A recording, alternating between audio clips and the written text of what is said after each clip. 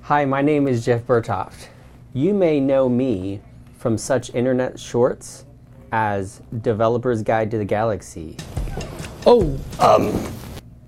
Or Napoleon Dynamite Makes Web Apps.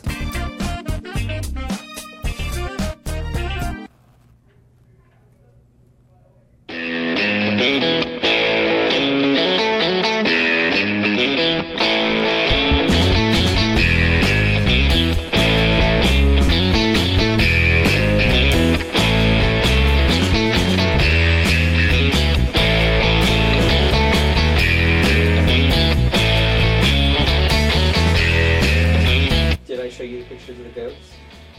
Oh, you actually bought goats? I'm officially a developer / goat farmer now.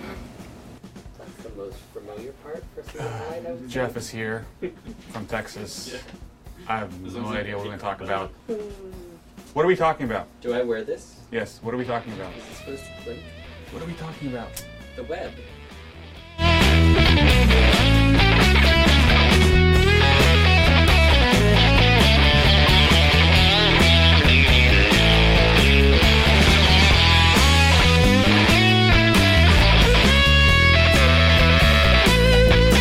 You do have to cut out anything that would get me fired, though, right? What are some of the most memorable events in web history in the past, was it 15, 20 years that you've been in Well, history? that's a good question. I remember the first time I used JavaScript. It was to make drop-down menus on a website. And, like, you know, when you hovered over it, so the menu would drop down. It was, you know, amazing and awesome, and it made the page like super duper slow. Did you use any JavaScript library? Like the millions There we was have no right library now? back then. JavaScript was the library. I think one of the big ones that I remember was when Apple released Safari, because it was like it was the first HTML5 browser, and so it was like, you know, I don't know. I just remember like something was changing then, you know, because they supported all this HTML5 technology. And What made you actually go into taking a website and putting it into the store? What was the benefit of the developers that they see at the time? so, you know, you're out there and you're talking to developers and we're like, hey, you know, you should really have a Windows app. And, you know, at the time we were just kind of kicking off the Windows App Store. And so we were able to tell that, hey, well, there's all these people out there looking for your brand and they're not finding it. You know, they're finding your competition instead. And so we really wanted to make sure that like it was easy for those companies to be represented. And so we would look around and like, I remember like Home Depot was one of the ones that we worked with. And it's like, they've got like a great application that had all of the search and everything, but people were looking for it in the store and they weren't finding it. So said, hey, well, let's just use this and your web app can then be in the store. It actually worked out really well. In fact, I remember like Home Depot actually they used it to do even in-store displays where they would have like little tablet-type devices around the store that were running Windows, and you could like go to it and search for things, and it was just all their web app, but it was just the full-screen app that was from the Windows Store. But at any rate, it was kind of like inspirational for us too inside of Microsoft, because we're like, hey, this actually really works. Like, we had web apps already on Windows. You could write a packaged web app starting with Windows 8, and so it was like writing a native app with web, but you couldn't host it on your server. Yeah. You know, all the web source is. had to be packaged with the app and shipped to the store. Yeah, exactly. So this was kind of like a shift. We're seeing, well, you know what, like developers really seem to like to keep stuff on the server.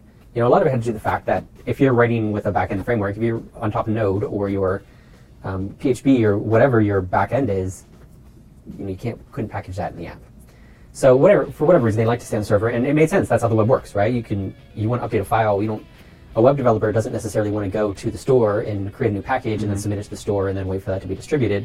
One of the brilliant things about the web is that you just upload your new file to the web server and it's just updated for everybody. So we wanted to maintain that, and so internally we're watching what like people are doing, developers are doing, and so then we created the hosted web apps that was part of the platform. So then the team inside of Windows, they just basically built it into Windows itself. So Windows 10 released with hosted web apps where you didn't need a web app template. You just, you know, created a project in Visual Studio and made Pointing it to your website. Yeah, point it to your website. And, you know, that was it. But now magic, it works. It was magic, and it was just native. And, you know, with the web app template, there was an overhead that we had to do to get it all to work. but having it all part of the platform and being native, it was just super fast and it was super lightweight. So now these hosted web apps, they ran on Windows 10, they ran well on the phones, they ran well on the Xbox. So a lot of people don't realize there's a lot of Xbox apps that are hosted web apps today, because like without needing to use memory for things like an address bar and favorites and share and stuff like that you have for a browser, it's just a simple lightweight web app that runs on the Xbox. So now we have like these web apps that not only across platform, but they're across all of these Windows devices as well. And we've seen developers use them to target the Xbox. We've seen developers use them to target phones specifically, tablets, even like Surface Hub. You know, some of the Surface Hub apps, like we talked about SAP last year ago, because their digital boardroom app it's a progressive web app, and it's geared towards those big screen Surface Hubs. But why not use web? You know, that was what they wanted to write it with. That's what their developers knew, so they built it as a web app. Our transition to Microsoft was, we're doing hosted web apps, and like Google's was doing a very similar thing in progressive web apps, and so kind of we sat down and decided, these are really the same thing. We don't want developers to have to do it more than one way. They should be able to write one thing that works, both places and everywhere. And so we decided, okay, well, we're going to adopt service workers. We're going to then basically completely support the progressive web app stack. So when we moved from saying, hey, we're not just doing hosted web apps, we're now doing progressive web apps across the board, because remember back then it was Chrome OS apps, like Chrome apps. There was a Firefox OS and there was a Firefox OS apps. And then we had our hosted web apps, and then we started supporting like PWAs for Chrome itself. So everyone had their own like app platform. And so Manifold.js built all of those. As the standardization of PWAs came, we changed the name to PWA Builder. But at any rate, it's a tool that we sponsor. We work with a lot of people in the community. There's a lot of developers that should get a lot of credit for the work that goes on there, but that basically helps the developer community get off the ground with progressive web apps. To be a progressive web app, you need to have an HTTPS site. You need to, or HTTP2, a secure site, I should say. You have to have a service worker, and you have to have a web manifest. So we built a tool that kind of helps you solve what we can. We kind of decided we're not going to try to solve the HTTPS aspect of things. Super important, but it's also kind of like not something that we want to be in the middle of. Like we thought about like, looking at like shared certificates and stuff like that, but when we looked at like the security of things, we're like, yeah, that's just not something that would help us. We think that it's much better for like our friends in Azure and AWS and those hosting places to handle the job of HTTPS. So you have to start with an HTTPS site, but then we'll build a manifest for you. We help you do the hard things like create all the different image sizes. That's one of the things, every platform has its own image sizes. Something that hasn't been standardized yet.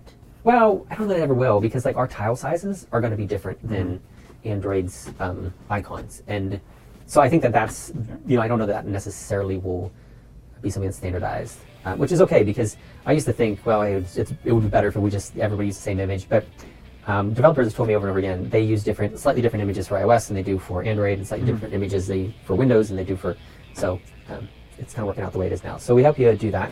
And then we give you a service worker to add to your website, to kind of get you started with that, with some different choices and functionality. And then the last thing we do is we help you get it, first of all, on the web, to download the files and add them to your website, or into the stores. So you can create a package that goes into the Windows store. And for like the iOS and Android store, we have polyfills to help you take your PWA into those stores as well. You just submit to get a package and submit it to the store. Yep. And we have things like Service Worker now that's become standardized, and we have many different browser vendors are creating service workers into their browsers right now. How's that going to help progressive web apps, or just the web? Service workers are going to allow us as developers to offload tasks into the background. You might even call them background tasks. Having the ability to do background tasks now, like the service workers give you a proxy to run your web page through. So now you can handle things independently. Now, like that's going to, like if you think about what Twitter does, Twitter can go get your tweets even when your web page isn't open, right? Even when your progressive web app isn't open. So, we could do that with hosted web apps. You could write a background task, but The kind of the tough thing is that you'd write a JavaScript file that was like independent of your page, and then when it could then launch a page and pass data down, but it was proprietary. It was something that like only worked inside of hosted web apps. So the great thing that we have now is we have that concept, but it runs everywhere. So the having progressive web apps in Edge and running on Windows and in Safari at some point in the future. We already have it in Chrome and Firefox. Now it really becomes an offering that developers can get a lot of value from, because they can go and make their pages super fast by going and collecting resources ahead of time, right? Or storing resources in a cache so that they don't have to go back to the server. I mean, it's great because it's like you can do intentful caching. Like, I'm a developer. I know maybe my page has running jQuery on it, and I know that file is not going to change until I change it, right? So that version of jQuery is going to stay the same for the next 6 months. Why is it that users have to go back to my server and download it every time that they come to my page? I'm going to store it. I'm going to use service workers to store it in the cache, and giving you the opportunity as a developer to control that. So now I can say, I'm putting my JavaScript files in this cache. Don't even bother going to the server. Don't even check to see if they're updated like it does with cache. You go and pull it from here without ever making a network connection. So now it enables things like, websites that can start up instantly, and websites that run offline, websites that can make background calls. So a lot of things that were kind of either limited to native apps, or like in our case with hosted web apps. I mean, yeah, you could do those things with hosted web apps, but it was proprietary. It was code that developers had to write specific for our platform. Now it's something that is standardized and runs everywhere. So I think that the value proposition for developers is growing, and I'm expecting service workers to gain popularity. How do people get started? What do you need to do? Yeah, so the first step is, whether you're just targeting the web or you're targeting a platform, is to make sure that your app is cross-browser compliant. You would think like at this point, no, it's not something we have to talk to web developers about, but it absolutely is. You need to make sure that your app works on every platform. If you're thinking about creating an app-like experience, especially if you're going into an environment where you have like store reviews and stuff like that, like you get in the Windows Store, you want to make sure that there's not like functionality that's broken inside of your application, because you'll hear about it from your users. The expectation, I think, is higher as an app than it is for a website, but it's just the first thing that you should do, no matter what. You should make sure that your app works in every modern browser. The second thing to do is we will help you out. You can go to PWA Builder and get your service worker, your manifest, and images created, and that kind of stuff. Your packaging. Then there's really cool tools out there. Google has Lighthouse, and the Edge team supports Sonar and some scanners that will look at your site and tell you where you need to make improvements, or what gaps you might have still for a progressive web app, or even just for a really good website. So I strongly suggest using those tools to help kind of perfect your site. And then you should submit to the Windows Store. You should put your PWA in the Windows Store. Any developer, we're working now on working with Bing to just have these PWAs indexed into the store, but you don't have to wait for that as a developer. You can join the store. In fact, you can reach out to me, and I'll make sure that you get like a free code even for the store, so that you don't have to pay for a store account. Can I just put your phone number on the screen so people can call you? Put my phone number on the screen. It's 867. You can hit me up on Twitter, or email me, or on GitHub from the project page, whatever. But yeah, like we'll make it really easy for you to in there and to the site. But it's actually a really easy thing to do, and it's supposed to be that way because your time and energy should go towards your progressive web app. It shouldn't go towards packaging and stuff like that. Then there's one more thing too. When you have your progressive web apps, you actually get a special surprise on Windows. We give you all that API access too that we talked about earlier. So now you can do some other cool stuff that you couldn't before. If you want to integrate with My People, or you want to use badging on the taskbar, or whatever, that kind of stuff that used to always just be reserved for desktop apps. Now you can make it part of your progressive web app as well, and then all your users will love you, and then you'll make a lot of money, and you can cut me a check for 5% of your profits, and we'll all be happy. Okay. think we're done.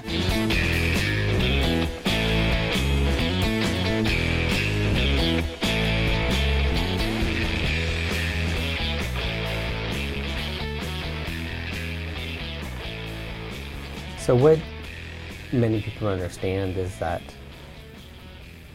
there's like a mommy app and a daddy app, and they get together and then they have a baby app, and then that baby app, it grows old, it grows up, and then it gets old. It might have some baby apps of its own. And, then at the end it gets pulled from the App Store. And that's the app life cycle. Okay, then. I read it in a book. I know it's true.